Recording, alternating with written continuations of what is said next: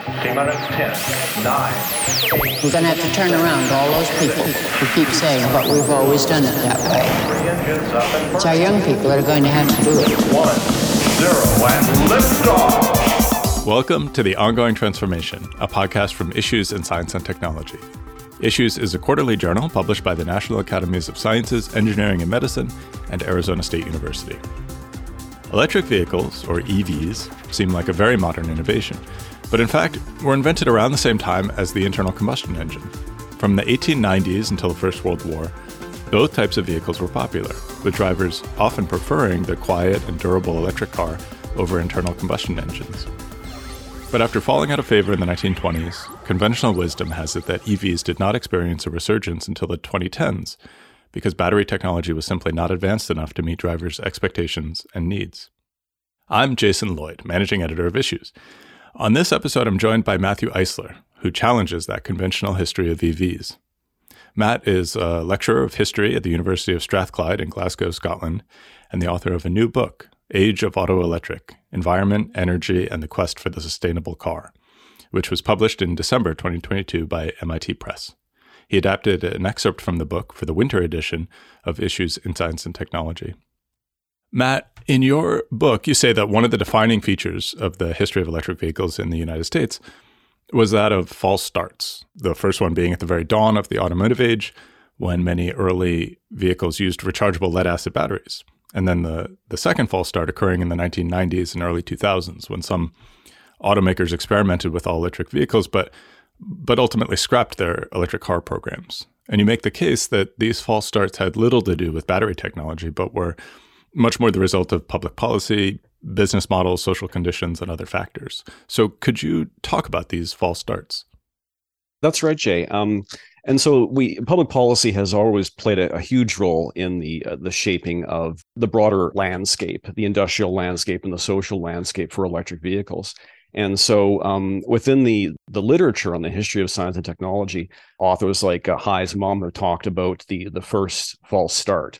And that was at the turn of the 20th century, the first 2 decades of the 20th century, when at the 19-teens and the early 1900s, there were electric vehicles were, in some contexts, they outnumbered internal combustion vehicles and outperformed them on a number of metrics. And besides being clean, they were easier to operate, easier to drive, easier to manage. And then there were improvements in technology that sort of enabled internal combustion vehicles to become easier to manage. So the electric car starter certainly made it easier to start internal combustion engine vehicles. But it was really, Mom argues that it was really with the advent of the First World War and the state intervention to move the economy to a war footing, and the massive production of internal combustion vehicles, and particularly trucks. At the end of the First World War, there was this enormous mass of war surplus vehicles of all sorts. And they were the argument was that electric vehicles just could not compete on a cost basis with this huge output of war-produced internal combustion vehicles. And then, of course, the 1920s, you had the post-war decade of prosperity in the United States. You have the massive expansion of Fordist production, and that basically seals the coffin on the electric vehicle on public roads. And so the argument is that it was as a result of the inability of electric vehicles to compete on a cost basis, they disappear. And it's not until many, many years later, and for not economic reasons initially, but from the environmental crisis, energizes public policy and then creates, in California, it really is in the US context, where the modern age of auto electric really begins with a zero emission vehicle statute. And that compels automakers to make zero emission vehicles. The only practical zero emission vehicle at that time is an all battery electric vehicle. And there are a number of reasons why automakers don't want to produce battery electric vehicles, all battery electric vehicles at commercial scale. Largely because, I've argued in the book, they believe that it would undermine a century-old business model, because the most valuable component of an electric vehicle is the battery, and because of a temporal mismatch between the motor and the battery. Batteries have a much shorter lifespan than motors, which can last decades. That implies that all of the profit in a commercial scale, all battery electric vehicle is going to be in the battery, and that you're going to really be more interested in making batteries than making cars. And the automaking industry, for them, that was an experiment they did not want to engage in. And so that was, I've argued in the book, this was the main reason that they had rolled out electric vehicles on a demonstration basis, essentially to please California air quality regulators. And they withdrew these programs in the early 2000s and essentially destroyed, in the case of GM, they ostentatiously destroyed these vehicles and sending a message that we are the ones, not public policymakers, that are going to determine the kinds of energy conversion technologies in automobiles. And then so the second revival really happens partly because it's an economic crisis that really leads to Silicon Valley becoming interested in reviving all battery electric automobility. The environmental crisis is always in the background. It's always a justification made by proponents of electric vehicles, particularly those coming from Silicon Valley. But it's also this economic crisis that is overlapping with the environmental crisis that leads to this revival stage, where you have the collapse of the dot-com boom in the late 1990s, early 2000s. $5 trillion in paper wealth is lost as a result of this highly speculative enterprise. The personal computing is all, the infrastructure is all built out by the end of the 1990s, and now it's time to do business on the internet. That's highly speculative, and that collapses. And so out of that collapse come some successful dot-com entrepreneurs who are looking for the next big thing. It's a classic conundrum of capital going back 200 years. What does capital do for the next big thing? What's the next big investment? And for people like Elon Musk and Martin Eberhard and Mark Tarpenning, all were co-founders of Tesla, the next big thing was going to be in transportation. And so they saw that public policy was really very strongly involved in transportation. That was the experience of the 1990s. And particularly Elon Musk, I think, was very prescient in seeing the expanding role of public policy, of the state, in the transportation sector. And so that economic crisis within Silicon Valley, the environmental crisis, and the expansion of public policy, particularly in transportation, all three of these factors really combine to drive the revival. So we've gotten to the point where Detroit is more or less stalled on, no pun intended, on producing electric vehicles. And these new players, these Silicon Valley players, have stepped in. And one of the things that you talk about as being a way of reconceiving the EV was through this metaphor of as a computer on wheels. So one of the reasons Detroit automakers weren't interested in it was because they saw it as kind of a sort of platform for batteries, and they didn't want to be involved they didn't want to become battery producers. Silicon Valley entrepreneurs following dot-com boom actually saw a similar thing, but saw the potential for it as continuing something that they had been doing with hardware and software for computers. So could you talk about who these new players are, who you've mentioned a little bit, and how this metaphor of a computer on wheels helped them kind of reimagine the EV? I think the idea of a computer on wheels fed into a lot of the general mode of innovation that Silicon Valley had come to pioneer, particularly by the late 1990s. And what we need to understand too is that that mode of development, in many ways, was being conditioned by long-term trends in the broader American economy that saw sort of the optimization of within the American consumer electronics industry around semiconductors, and the gradual sort of disintegration of the consumer electronics industry within the United States, and the shifting of a lot of the material practice, a lot of the assembly, a lot of the design to Asia. The optimization within the U.S. around semiconductors as being the strategic electronic component, the most important part of computers and of consumer electronics in general. And this happened through the 1980s. And so you had this asymmetrical global consumer electronics industry, where within the United States you would have computer commodifiers like Dell, for example, and this was the term that Michael Dell coined to understand innovation in this environment where a lot of the design, a lot of the manufacturing was offshored and outsourced. And this was he'd coined this term virtual integration. And the idea was that you could simply assemble consumer electronics using components available on the open market that were produced offshore. And you could maintain within the company, in this case Dell, you could have a skeleton R&D crew, and you really would have low overhead costs, and you wouldn't have, essentially it was a marketing model.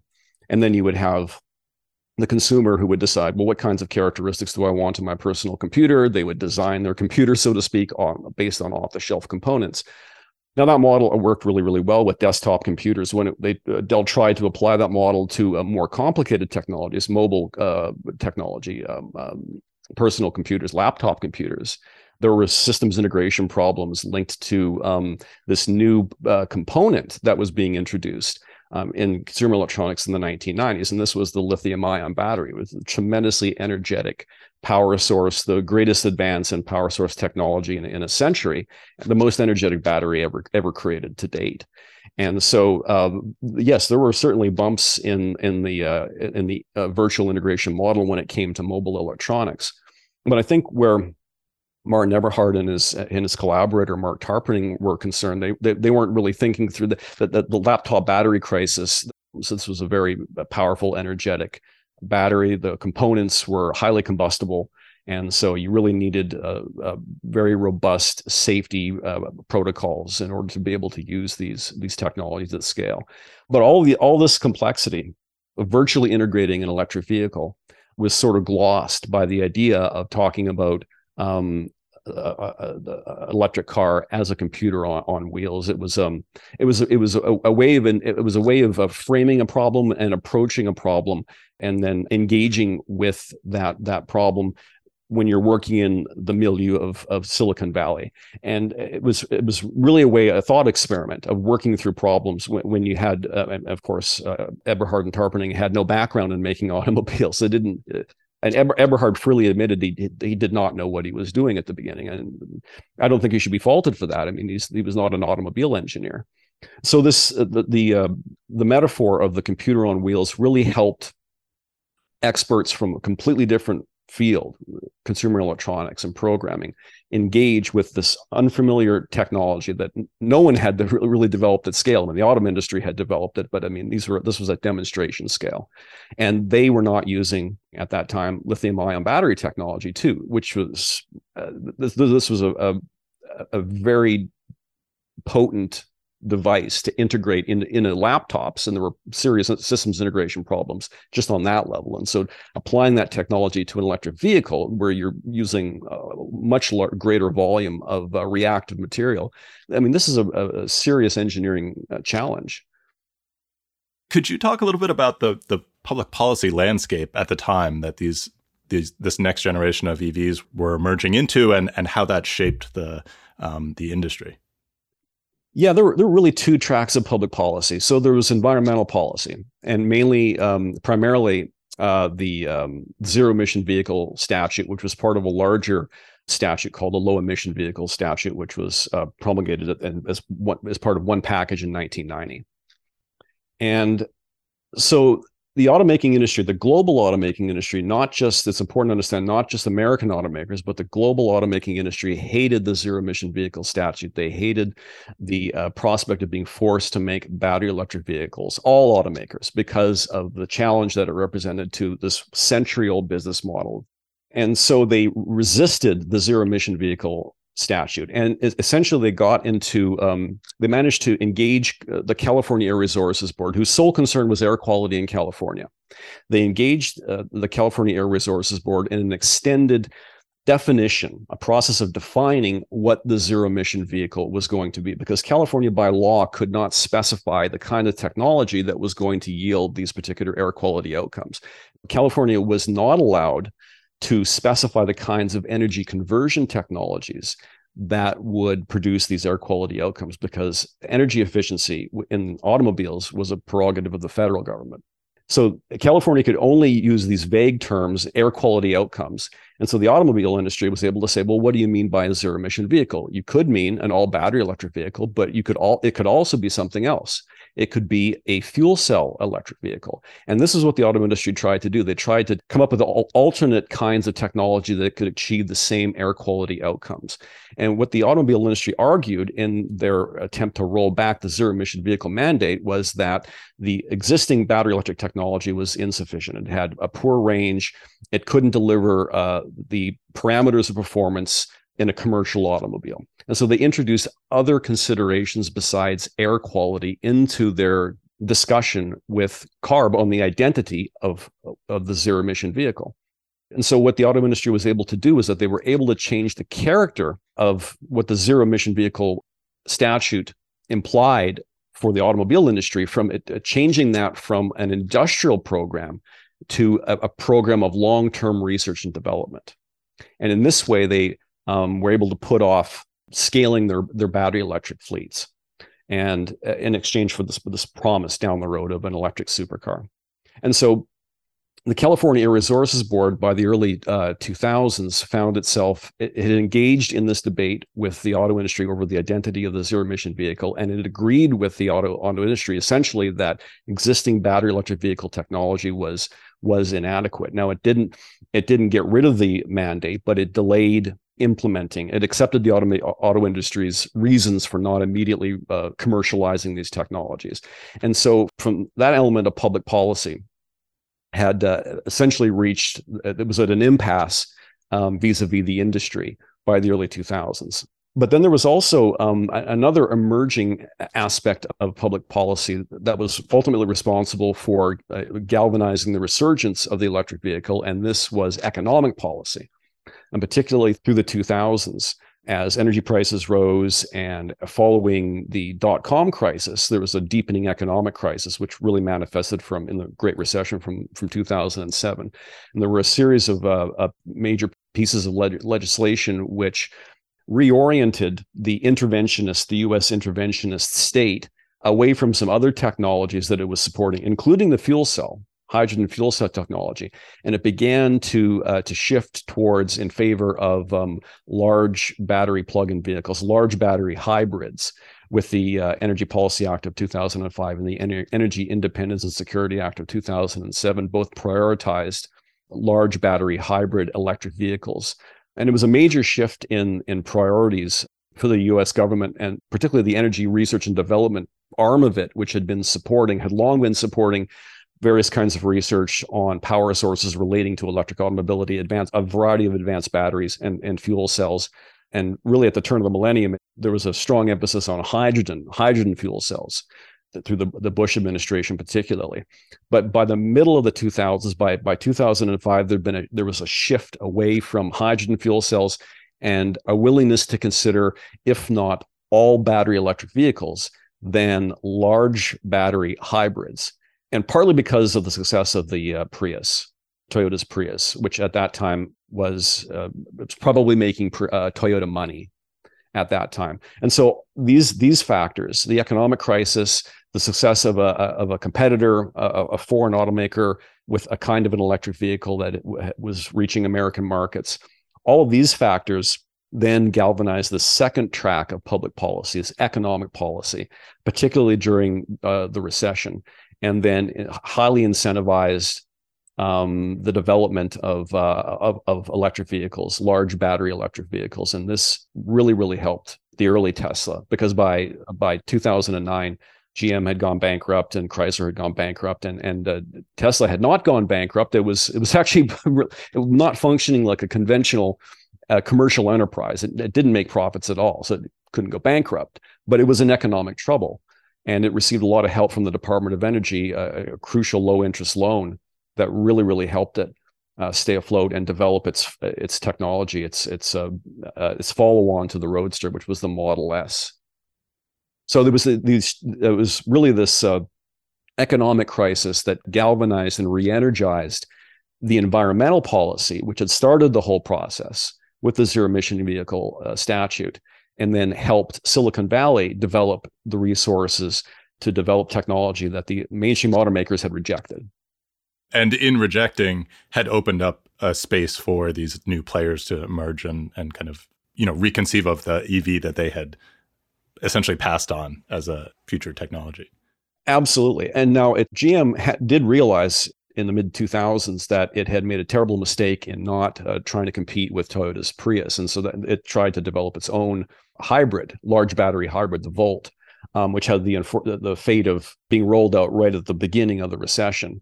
So it was when the Obama administration helped reconfigure the automaking industry, it did so, and it did its reorganization of GM with the express intent of compelling GM to invest more in alternative propulsion technologies, including electric technology and hybrid electric technology. And so that reorganization that took place in 2009 really strongly emphasized and helped GM develop this belated technology, which was late to the game, designed to compete with the Prius, and was just not successful. It was just too late.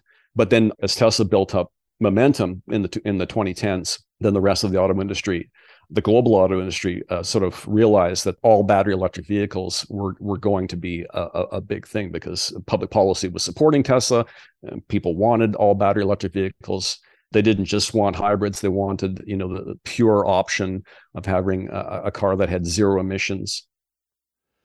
Yeah, one of the other things I wanted to touch on is that there were other metaphors that could have been used in connection with EVs that weren't. And I'm thinking in particular of the idea of the car as a power plant on wheels, which is, as kind of a counterfactual, would involve a different set of actors, yet again, maybe not even Silicon Valley and Detroit, but, electric utilities or something, who would bring in different motivations. Now that didn't happen, but EVs do have kind of a complex relationship with, or potentially have a complex relationship with, existing electric infrastructure. And one of the things I think you do focus on in your book is that electricity and automobility emerged around the same time in the late 19th century, but that the industries evolved separately with, essentially totally incompatible technologies and business models.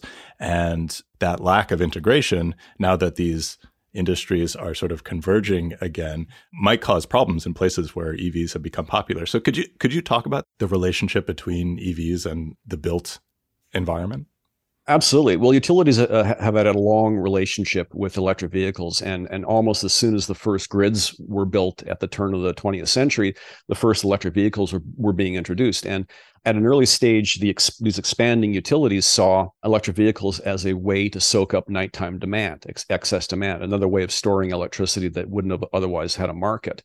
And so that led to the creation of a utility managed charging pools, where electric vehicles would be centrally charged, and they would be operated on a fleet basis. Users wouldn't actually own them; they would lease them, and then the utilities would have an ownership stake. And then they could use these devices, electric vehicles, as a means of managing their own business of selling electricity. And prior to the First World War, they favored electric trucks because they had very large batteries. And so their interpretation of an electric vehicle was not necessarily the interpretation of an electric vehicle from the average person on the street, who would have a completely different sort of a use application than the utilities, right? Because obviously, if you're an average commuter, you wouldn't be interested in driving an electric truck.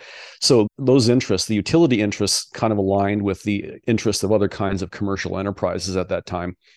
After the First World War, the whole question of using EVs as a mode of grid storage, it went away, because all of the utilities were massively expanding across time zones and solving this problem of demand by locking into other sources of demand across time zones in an environment of massive industrialization, where the United States was just growing. And so this growth of industrialization informed the growth of electrification. And those two factors really eliminated the need to have a large electric vehicle fleet. Now, it's not to say that utilities gave up the dream of having electric vehicle fleets. That I don't think they ever did. I mean, if you read accounts through the post-war period, right up until the 90s, utilities are always sort of interested. They still remain interested in the potential of using electric vehicles to soak up off-peak demand.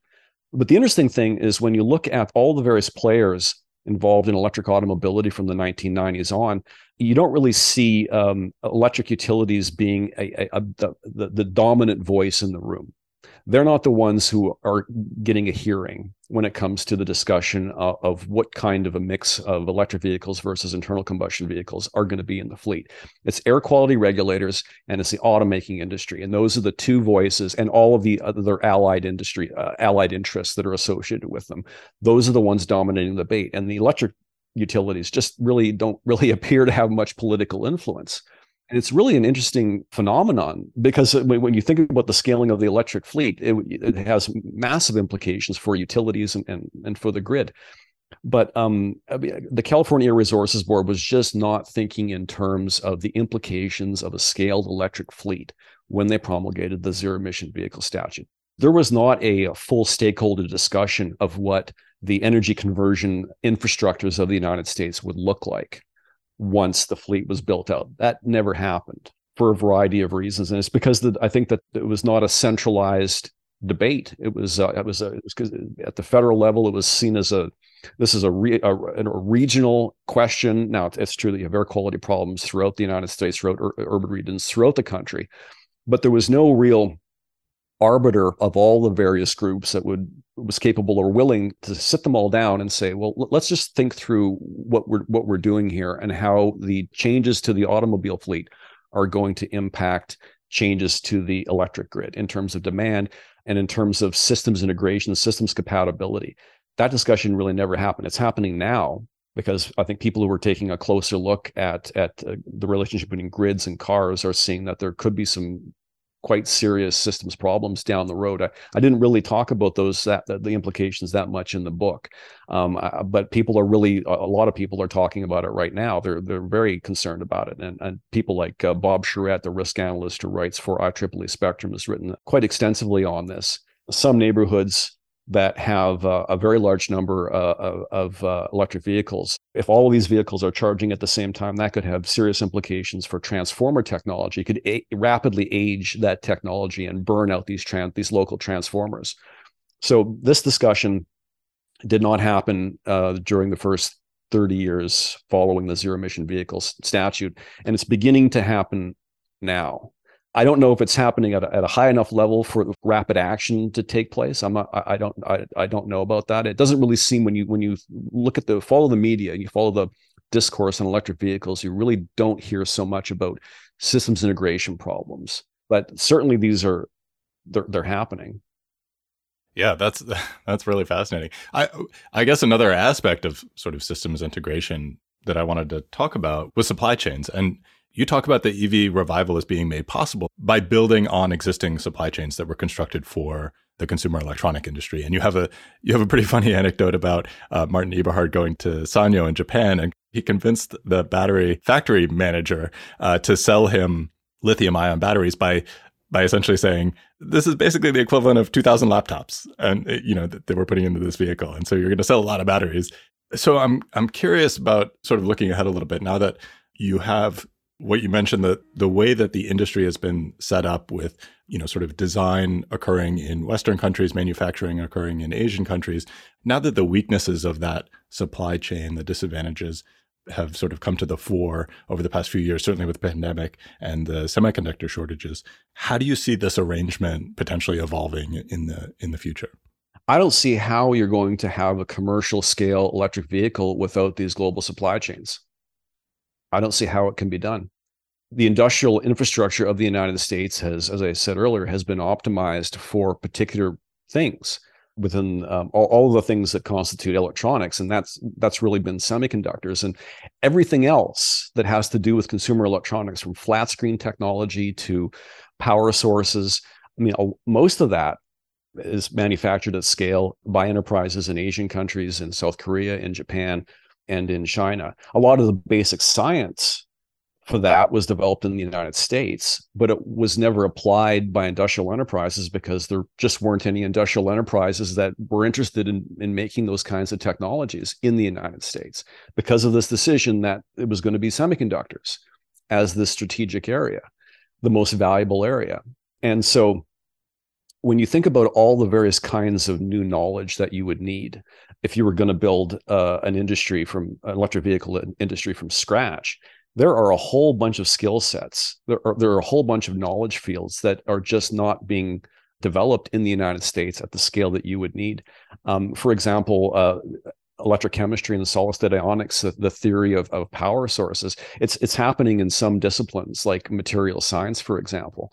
But there's a crucial element that's missing, in that there aren't really that many enterprises, U.S. enterprises, that apply that knowledge. So you can get a degree in material science, but whether or not you'll get a job in industry, it's another question. And when we talk about the relationship between basic science and industrial production too, the assumption is that you don't have a basic new knowledge being produced in the factory floor. Well, in the history of technology, we know that's just not true. And there are all kinds of knowledge problems. Factory floors are they're kinds of laboratories where brand new knowledge is created by engineers. All kinds of new circumstances that weren't considered at the laboratory bench appear at factory scale. And there aren't that many industrial enterprises in the United States that apply that knowledge. Now, what we see now is that there are certainly a lot of Asian enterprises that are relocating to the United States, and that's how the basic knowledge and the basic engineering is for an electric vehicle industry is being constituted in the United States. So there's been a flow back of capacity, and then that capacity is being built in the United States. But then you would have to make a broader set of inquiries into whether or not you have the post-secondary university complex is aligned and producing the kinds of knowledge that you want in these factories, or is it all going to be imported? And we're trying to create firewalls around certain Asian countries. We're trying to create a firewall around China right now, but the economies of Japan, South Korea, and China are heavily integrated. I don't see how you could possibly firewall South Korea and Japan from China and Taiwan. It's a very, very difficult thing to do, and relying on all of that offshore expertise. I mean, that's just a result of the historical dynamics and the way U.S. capitalism has organized itself globally. And it's not going to be, I think, a system that you're easily going to be able to reconfigure. I don't see that the system that's been set up, this global complex, this asymmetrical distribution of different kinds of expertise, different kinds of skills, different kinds of industrial capacity, reconfiguring that and bringing that all back to the United States is going to be, I think, a quite difficult task. Great. Well, I feel like I certainly have a better sense of kind of all the many complexities involved. I hope our listeners and the readers of your piece will as well. So, Matt, thank you so much for joining us. This was a really fascinating discussion. Oh, my pleasure, Jay. It was a pleasure chatting with you. To learn more about electric vehicles and the complexities of their development and widespread adoption, read Matthew Eisler's book, Age of Auto Electric: Environment, Energy, and the Quest for the Sustainable Car. Visit issues.org to read an excerpt from the book, and there you can also subscribe to our quarterly print magazine and sign up for our weekly newsletter. You can email us at podcast@issues.org with any comments or suggestions. And of course, I encourage you to subscribe to The Ongoing Transformation wherever you get your podcasts. Thanks to our podcast producer, Kimberly Quach, and audio engineer, Shannon Lynch. I'm Jason Lloyd, managing editor of Issues in Science and Technology. Thanks for joining us.